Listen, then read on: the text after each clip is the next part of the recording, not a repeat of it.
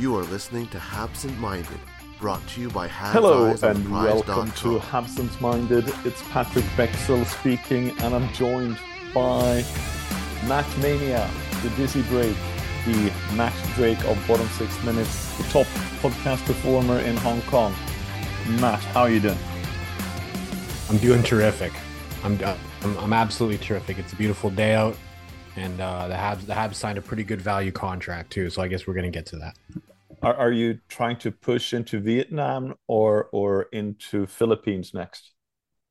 Well, we got Hong Kong on lock. I think mainland China is next. To be honest, we're going big. We're going for the big case directly. Well, Matt works with finance. We see how he's thinking. It's a good day to be on Habsent Minded, obviously, and we're joined also by the ever-present Jared Book. Yes, I am here. As always, in the background, just being the ghost, the forum ghost of the hockey podcast, right? I don't know if I'm a ghost. I talk too much.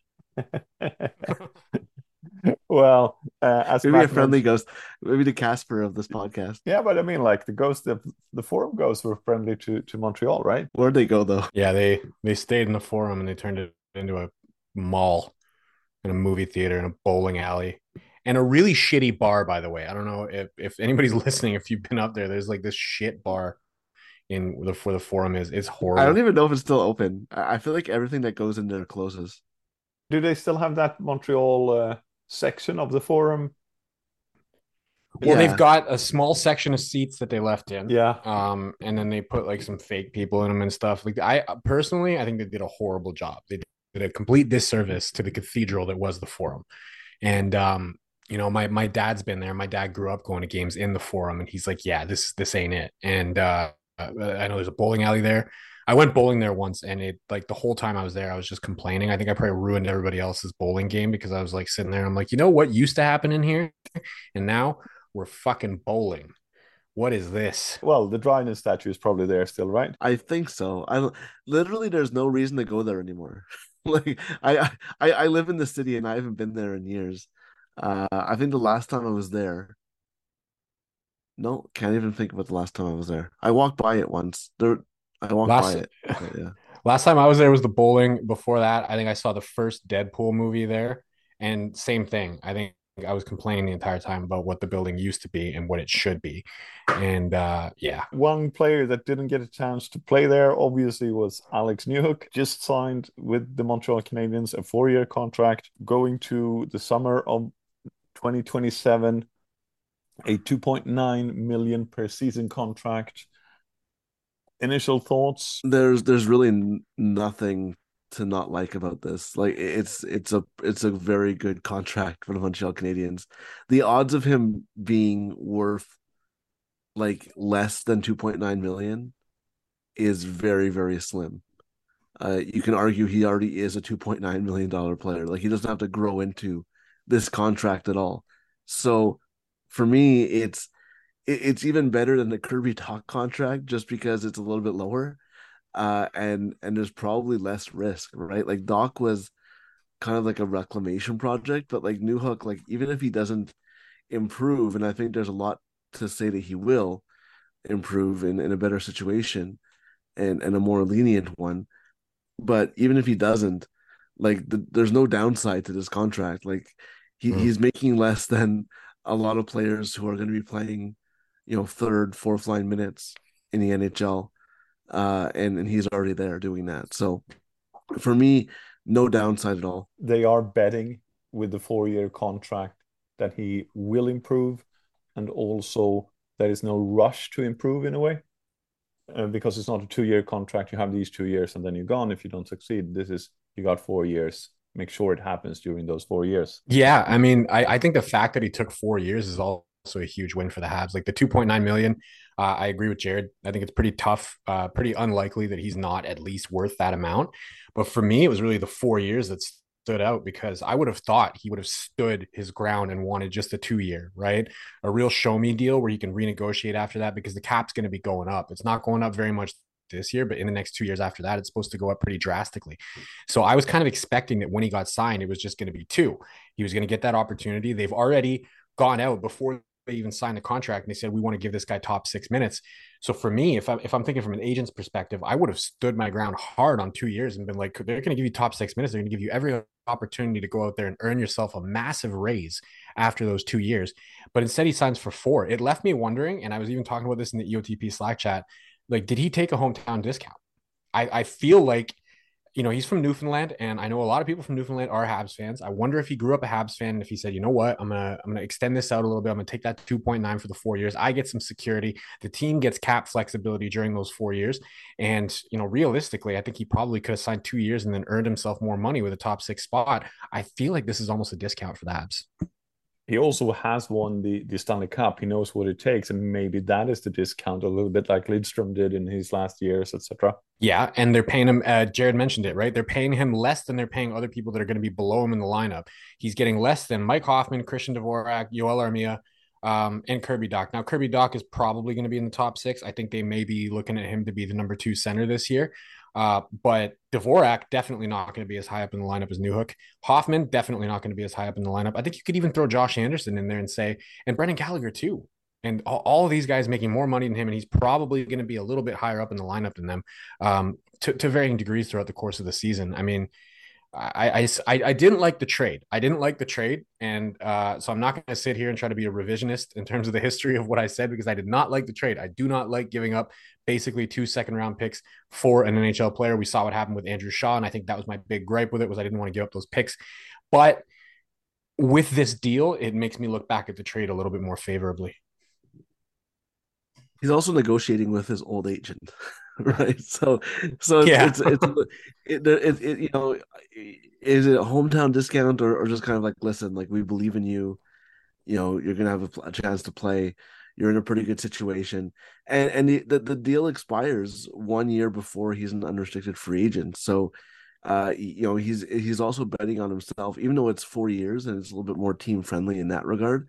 He still has a chance to bet on himself as well, and get a big contract when the 4 years ends. If I put myself in his shoes and I'm like, if I was in that spot, and I know you already went out to the media and said we want to give this guy first line minutes, I would have pushed for the 2 and try to renegotiate that sooner. But you got a point there. I mean, he's still kind of betting on himself, but man, I again, all this to say, the deal itself, with the amount of years and the amount of dollars that they actually had to commit, it makes me look back significantly more favorably on the trade. Obviously, he will be an impact player directly. Those 2 picks that he cost will not be impact players directly for the Montreal Canadiens. So you have that opportunity as well. It opens up quite some interesting thing. And we have to highlight the article by Nathan Nye today, Wednesday, on Ice on the Prize. Fantastic article. It takes you about 15 minutes to read it. It probably takes another 15 minutes to understand everything in it. Amazing work by Nathan. Go in, read it. It concerns his usage. It concerns who he played with in Colorado, etc., etc. It's also interesting because it really has been an Alex Newhook day. Elite Prospect had their article out, and The Athletic with Arpon had their out. 3 different angles. Nathan's is one of those that I always read when it comes to depth analysis in regards to Montreal Canadian players. The god of mischief is back and better than ever. Loki. Wow, great to see you again. Critics agree Loki Season 2 is marvelous, great. And it's finally here. How much do you know? Let's assume I don't know much. A mind-bending adventure. Spectacularly cinematic. I've been waiting for a moment like this. It surpasses all expectations. A little over the top, don't you think? I thought it was spot on. Loki Season 2, now streaming only on Disney+. But it does put up, and we see that in the comment as well. How would you put the roster and the lineup for Montreal Canadiens, let's just say, for the first game of the season? There's so many variables. I really don't think that everyone who is in the lineup right now will be with the Montreal Canadiens when the season starts. Matt mentioned a bunch of those players: Mike Hoffman, Christian Dvorak, Yoel Armia. there's a lot of players there. I don't think they'll trade Josh Henderson. I definitely don't think they'll trade Brendan Gallagher. Um, but I think there's a lot of guys there, and there's not very many spots available. And the same thing, a little bit to a lesser extent on defense as well. But yeah, it's going to be very interesting. How much of a factor will waivers be? That's the one thing you have to look at with this lineup is that, there's a chance that, you know, I don't think that they'll send Uri Slavkovsky to the AHL. I think he'll be, very solidly in the lineup. But if they don't move anybody out and everyone's healthy, they might have to send him down. Same thing with Raphael Harvey Pinard, to not lose Jesse Ylönen on waivers, as an example. Will they waive one of the other guys, one of the veterans? We saw them do it with Ren Pitlick last year. So a lot of questions with that, but I think it has to start with Suzuki Caulfield on the top line. I don't. I think that they might start with Doc there just because they have other centers there. They might go Newhook there right away as well. Second line, I think like Matt said, Doc is going to be, if he's not on the top line, he'll be that second line center without a doubt. Probably Sean Monahan in there, maybe Josh Anderson, probably Uri Slavkovsky, in there as well. And then it kind of gets interesting because I feel like there's a lot of interchangeable parts in this lineup, and I'm not really sure of the combinations, but I think Jake Evans probably number 3 center, maybe. If Dvorak isn't around, if he's there, then Dvorak's definitely a number 3 center. And you know what? He's a good number 3 center. Like, I know that a lot of Canadians fans have been on him as a disappointment, but he was always going to disappoint when he was playing not second line minutes, or asked to do what Philip Deneau did and what Jesperi Kotkaniemi did as he did in his first year. I think he's fine as a 3 center, obviously not long term. And then I mean, how do you find room for all these guys? Like, there's so many players who are so close to the NHL. Farrell played in the NHL last year. Owen Beck, you know, Elias Anderson probably wants to, he told you, Patrick, he wants a long look for the NHL this year. I mentioned Ylönen before, who still needs a new contract. It's going to be very interesting to see how that lineup goes. I don't want to really make a guess right now. And really, I don't think there's a bad answer. I think they're going to have 4 lines that will, other than the Suzuki Caulfield line, play relatively even minutes and go from there. I think a lot of it hinges on, before you can even properly project a lineup, is they probably need to move somebody or some buddies. And the other thing is which center is going to move to the wing, because you got too many NHL centers right now. You got Suzuki, Doc, Monahan, Newhook, Evans, and Dvorak. Newhook and Doc, we know they can both play the wing. Monahan, also, we saw him on the wing a little bit last year, so we know that can work. If I was to, just do this out of the brain of Matt Drake and say, what would I do? I agree with Jared 100%. Cole Caulfield, Nick Suzuki, they're on your top line. The question is who plays on the other side. It can't be Josh Anderson. We saw too much of that last year, and we know that it only works in spurts. It doesn't work consistently enough. So Josh Anderson can't be that other guy. So you got a couple of options. You can either put Kirby Dach up there, or you can hope that Sean Monahan can play that side on the right, and put him up there, or Newhook. It's probably one of those 3, moving them over to the wing and putting them on the top line. I think that based on what they've said, I think Newhook is probably going to get a look there. So I'd say that's your top line to start the year. Caulfield, Suzuki, and Newhook. I think it's an interesting line. It's something they haven't tried before. It gives Suzuki and Caulfield an opportunity to try and build chemistry with a guy that's going to be around for the next 4 years. I think they'll give it a shot, and I'd be behind giving that a shot. That would leave Kirby Dach centering the second line, and this is a tough one. I think the fan base would love to see Uri Slavkovsky on the left, give him an opportunity for top 6 minutes. You didn't draft him first overall to put him in the bottom 6, so I think if you're not going to put him in the top 6, then let him have some time in Laval instead, where he can play top 6 minutes. So that being said, if we go perfect world, I'd put Slavkovsky on the left with Dach in the middle, and then I'd give him Brendan Gallagher for that net front presence on the second line. Then that brings me to the third line, right? The third line for me, I think Sean Monahan's got to center it. I think this is going to be a line that you're going to rely on a little bit defensively, but at the same time, you want them to be able to exploit. So I would give him Josh Anderson on the right. Not going to help him defensively whatsoever, but I think Sean Monahan is good enough in all three zones that he can kind of overcome some of those issues that do arise with Josh Anderson on defense. And then on the left side, this is where we run into the possibility of bringing in prospects or something like that. But I would give it to Rafael Harvey Pinard. I think he's earned an extended look in the NHL. I think he has to be in the opening night lineup. I don't think it would be fair to him to keep him out. He's done enough to earn it, and I would give him third line minutes to start. And then you go to your fourth line, and your fourth line, I've got Jake Evans centering that one. And it's going to be as defensive as you can possibly make it. That being said, you've got some problems on the wing again because you don't really have any great defensive wingers that you can shove in there. I think it'll probably be Mike Hoffman on the right, but in a perfect world, I would put Mike Hoffman on waivers and I would give Joshua Roy a shot there. I think he's got significantly better defensive chops than people give him credit for. And I'd love to see him get a shot there. Either him or Ylönen would be my other choice. I think it's going to be Hoffman, but if it was my pick, it'd be Ylönen or Roy.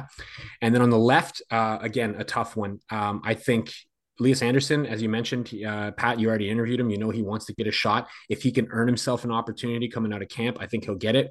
Michael Pizzetta is also an option. And then my dark horse candidate would be Emil Heineman. I think he's supposed to go back to Europe, if I'm not mistaken. Pat, you're going to have to correct me on that. But he was very impressive at camp last year. And I think if he shows up to camp again and really impresses and kind of pushes for a spot, I think there's a possibility that he ends up earning himself a spot there too. The other option could be maybe even Sean Farrell might be able to come up and take that spot. I think some of these spots are going to be up for grabs. And a lot of it, again, is going to be depending on who do they move out, because I agree 100% with what Jared said. Not everybody that's currently under contract is going to be there on day one. I think there's going to be some movement, whether that is trades or whether that is people going on waivers. Yoel Armia, I'm sorry, but I don't have you in my opening night lineup. I don't have you in my lineup at any point this season. I think he's another guy who's got to go on waivers and potentially get buried in the minors or traded if they can find somebody who's willing to take on his contract, which they probably can't. But that covers it for my forwards there. A lot of it requires some things to happen that haven't happened yet, but I think they've got enough. They've got enough bodies. The question is, do they have too many bodies, and what can they do with the extra people so that they can make space for some of these younger players to earn themselves a chance? First off, we saw some things happening the last 2 seasons, really, with putting experienced players on waivers, sending them down, and then the trade happened after they've been sent down because they don't have to pass waivers for the new team.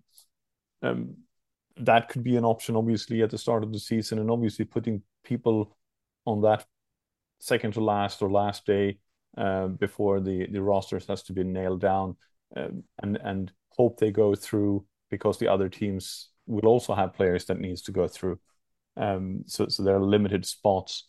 That's one thing. The second thing is, I'm not sure who's come with this idea that Emil Heineman is going back to Europe. Well, I can't remember where somebody said it to me on Twitter when I put out a few line combos that I said I'd like to see at some point during the season, and people were like, "No, Heineman's going to Europe," and that's why I asked you. You're supposed to clarify that for me. You're my ace when it comes to European news, man. If you have a valid contract in Europe and sign an NHL deal, the first deal of that contract, you have to go back to Europe instead of going to AHL. That was last year for Emil Heineman. This year, he's AHL or NHL already. I could tell you, beautiful, straight out, that Leksand is not counting on Emil Heineman this year, because they have replaced him with another fan favorite of the Montreal Canadiens, Lucas Vejdemo. Ooh, I like Lucas. Then that means it's entirely possible that Emil Heineman could earn himself a spot in the bottom six. Then, right? Yeah, I mean, we saw what he did last year at camp. For sure. My problem is and Leah said this about himself, that I don't see Leah's and Emil strong enough defensively to be on the fourth line in NHL. They will probably be all right in AHL, but on that higher level where they will be outmaneuvered by one of the first two lines probably of the opposing team is not going to be good. Well, that's where the like I mentioned when I was projecting the lines, like there's definitely defensive issues in the bottom six on the wing. That's why I feel like Joshua Roy could make himself indispensable at camp because he's very defensively capable. He does excellent work on the penalty kill. But no matter how you slice it, you're going to have some defensive issues. What if Mike Hoffman's down there? He just doesn't play defense. Yoel Armia, I mean, at one point in his career, he was decent defensively, but he's not. He doesn't appear to be good in any zone anymore. Um, Michael Pizzetta, a good checker. He's a heavy presence. He definitely kind of gets in your face and he's willing to fight. But is he good defensively? I would say no. And then you got Elias Anderson. You've also got Emil Heineman there as well, which, as you've confirmed, are not defensive stalwarts. I think no matter what, you're going to have some defensive issues. And I think Jake Evans is the kind of player in the middle where you can saddle him with some non-defensive line mates, and he can still give you some pretty good shifts. It takes a little bit of the defensive responsibility off whoever's on his wing because he's so good in his own zone. You could possibly put Dvorak out on the wing as well, and then you can put almost anyone on the other wing because those two would be able to handle it defensively. Fair point. I can't recall seeing Dvorak play on the wing with the Habs though, and I certainly didn't watch him in Arizona. Nobody watches the Coyotes, so I even managed to throw a dig at the Coyotes in there. Look at me go. I think Armia has more potential than a guy like Hoffman. Honestly, I think that he's better suited to be that kind of penalty killer bottom six guy than Hoffman is. And he had a really good world championships also. Not that that's the end all be all. I remember when we were talking about, David Sklanitschka having a really good world championships. I think it's more important for Armia to have it because he needed the confidence boost. Yes, yeah, he's a player that thrives on confidence, right? Like he can go like 30 games without a goal, and then as soon as he gets one, he has like 7 in like 5 games. Like I think that's exactly what happened last year.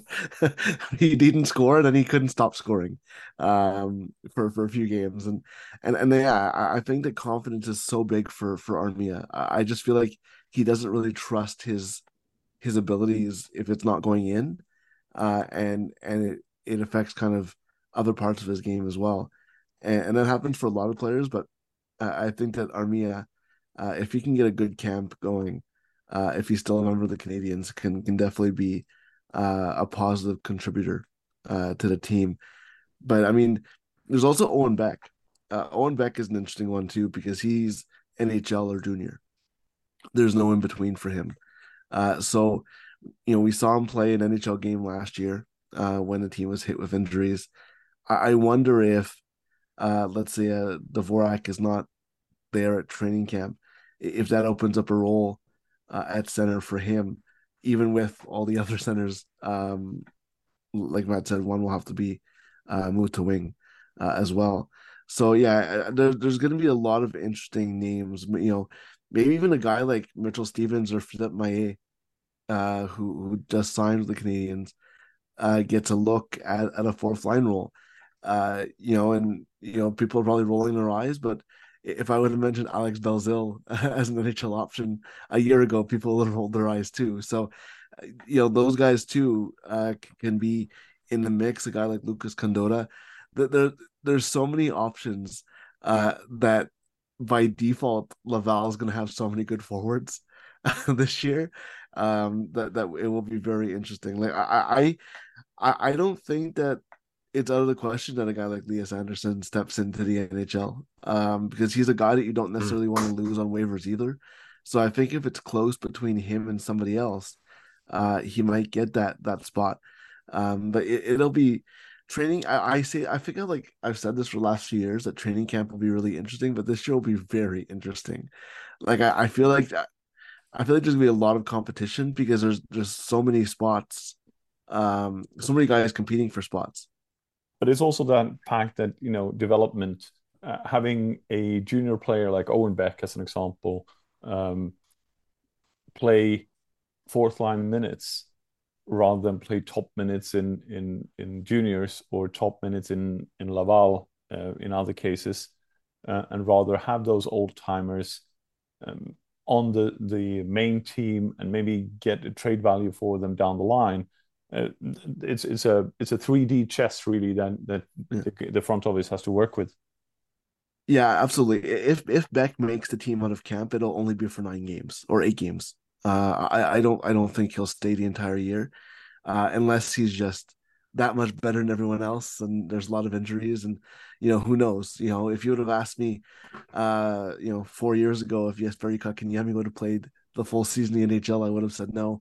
He shouldn't have though. So I mean, he was good that year. He was good that year. He just the issue was surrounding him that the next off season he got hurt and then never really recovered. But yeah, I mean, there's obviously an argument for taking your time, and I'm never going to argue against that. But I don't think it's automatically bad to have him play some NHL games. But yeah, obviously the odds are stacked against him just because of all the bodies that are around, and because it's easiest to send him to junior rather than do anything else. With Beck, I think he's better served in junior for the year. He's going to get a big opportunity with the Petes. He's going to get a big opportunity probably with Team Canada at the World Juniors also. Yeah, he was the late fill-in for Canada in the last tournament, right? When the World Juniors is going to be down the road from where I sit right now. Your homework is to go to the games and go talk to Owen Beck and let him know that we love him, but that we think that's where he should be this year. I think he deserves that opportunity. And look, and like I said about the centers, and like the Owen Beck is one guy that I would not try to convert him to the wing, and I would stand very, very strongly against the idea of converting him to the wing. And as much as he has the ability to push for a roster spot, I think his defensive responsibility makes him a bit of a unicorn for the Habs, because he's capable of chipping in points as well, but very, very good in his own zone. As much as I think that can help him push for a roster spot, and as much as it earned him a game last year with the Habs, I don't think that unless they move multiple centers, I don't think that he could earn a spot. And I would be extremely against the idea of using him on the wing. So even if he was pushing for a roster spot to the point where he's better than a few of your wingers, I would still put him back down in junior just to give him that opportunity to go lead the Peterborough Petes, to go lead Team Canada at the World Juniors, and keep playing the position that he's meant to be playing. He's one guy that I would not, under any circumstances, try to put on the wing. And we have the same problem really when it comes to defense as well, because the defense is stacked nowadays and there's all young. They might be lost on waivers. Some of them will not be lost on waivers due to the contract situations. They might go back to Europe. They might go to AHL. It's a full-blown youth development program in Montreal right now, Jared. Yeah. I don't think it's going to be much. I don't think there's going to be any surprises this year. But when you're going next year, and especially next year, like I'm talking about 24, 25, that's when somebody who has been in the NHL in the last 2 years might end up going to the AHL, and people are like, "What's going on?" And it's just that there's so many good bodies there. Right now, I think it's pretty set in stone who the 7 or 8 D will be to start the year. I think Matheson, Savard, Harris, Barron, Gooley, Kovacevic, Jack Guy, Weidman. That's probably going to be the 8 that they run with. They might go with 7 and send maybe a guy like Weidman down or on waivers. I don't think they'll send one of the young players down. The only ones that are waiver exempt this year are Harris, Barron, Gooley, and Jack Guy. And Reinbacher. Reinbacher. Oh yeah, Reinbacher. But I'm not sure he's even going to be in Laval this year. But yeah, obviously there's other guys like Norlinder, Trudeau, Strudel, Mayu. I don't see them really competing for spots out of camp. I'm looking at the guys who are in the NHL last year, and yeah, I think it's pretty set in stone. I don't think we'll see any surprises really, unless somebody comes out of nowhere and really has a great camp. But I think the 8 or 7 that are in camp are there, and obviously leaving room for injuries or other things to happen as well. I'd like to see David Savard out of there. I'd like to see them get a trade for him. Like they were able to move on from Edmondson. I'd like to see David Savard get out of there as well. I think that would open up some space, and then that would give an opportunity to maybe for somebody to perhaps surprise. I agree with Weidman to waivers. That makes sense. I'd really like to see them do something with David Savard though, to open up one of those opportunities. I think we've seen enough of him. I don't think he's part of the rebuild. I don't think he's going to be around when this team's ready to compete. And I don't think there's any value in continuing to see him take up a roster spot and take up minutes when we know that that's the case, when we know that he's not going to be around when the team's ready to compete. If I that completely disagree. happens, I completely disagree though, because the you look at the guys who would take that spot. There's nobody ready right now to take that spot. Like, would you really want to throw a Reinbacher or a Mayu or a Struble into that spot? well, I think we're a year away from looking at David Savard that's why you as have Chris trader. Weidman in the organization in the first place, right? To be your extra guy that you can throw in there because you're not too It's not worried about about being an him extra taking guy. It's off. about you need somebody to take those 20-25 minutes that Savard plays, and Weidman can't even do that. And I don't think you can throw or count on those guys. Obviously, if something happens where there's an injury, you have no choice. But I don't. I think we're still a year away from that being a possibility. Personally, I don't know, man. I'd rather, because I think Weidman can skate the 20 minutes, right? Can he do it in a way that actually, defends and keeps the puck out of your net more often than not? Maybe not. But I don't think, like, do we give a shit if the team's losing more games than they win? All that's going to do is give them another good draft pick. And worst case scenario, they lose more games than they win as a result of Chris Weidman biting off a little bit more than he can chew. Personally, for me, I'd rather see somebody else get an opportunity on the third pair than continue to see David Savard on the top. I don't think, like, sure, he's eating 20 minutes, but like, again, not to just sit here and dump on the guy, but I don't see the advantage at this point. I'd rather see somebody else get a shot at lesser minutes, spread the minutes out more, and do what but you can to give a he's younger not guy a taking a shot. spot away. He's not taking a spot away from anybody on the right side though. That's the thing, is like you have the only No, guy, that they have on the right side right now. They have Savard, Barron, Kovacevic, Weidman. So I mean, he's taking, like, I think that we agree that Mayu shouldn't be playing 20 minutes a night in the NHL right away. At least no. not until we see what he can do at camp. I don't think it's fair to pencil him right now doing that. But I think that Savard's kind of in a spot where Edmondson was last year. Like, I don't think he's excess yet. Um, I think that probably when there's a year left on his contract, like with Edmondson, and once the other guys have another year of experience, like I think by next year, not this coming year, but the year after, I think you're looking at Reinbacher being in the NHL. I think you're looking at potentially Mayu being in the NHL, potentially Struble being in the NHL. There's another guy in Boston University who's a defenseman. His name escapes me right now, but he might be under contract that year. So I think that yes, definitely long term, David Savard is not the answer. I just don't see a reason to trade him right now. At the deadline, potentially, yes, there could be an opportunity depending how the young guys develop, but I don't think that you're in a position to create a spot for a young guy right now. I think the 8 that they have in the NHL picture is fine the way it is. I don't think, unlike the forwards where you have guys like Roy, Farrell, Heineman, who are really pushing it, like Ullinen, Harvey Pinard, who are pushing at that spot and ready for the NHL. I don't see that on the defense this year. But in a couple of months into the season, or especially in 24-25, I think that's when you look at it. Interesting discussion. I'm sure you're going to fill up the comments with even more of an interesting discussion in regards to lineups. They're always popping lineups in there, and that's how we got this idea. You've been listening to Absent Minded with Jared Book, with Matt Drake, and with me, Patrik Bexell. Subscribe, leave a comment. We'll try to work our way into the comments and answer any questions you might have.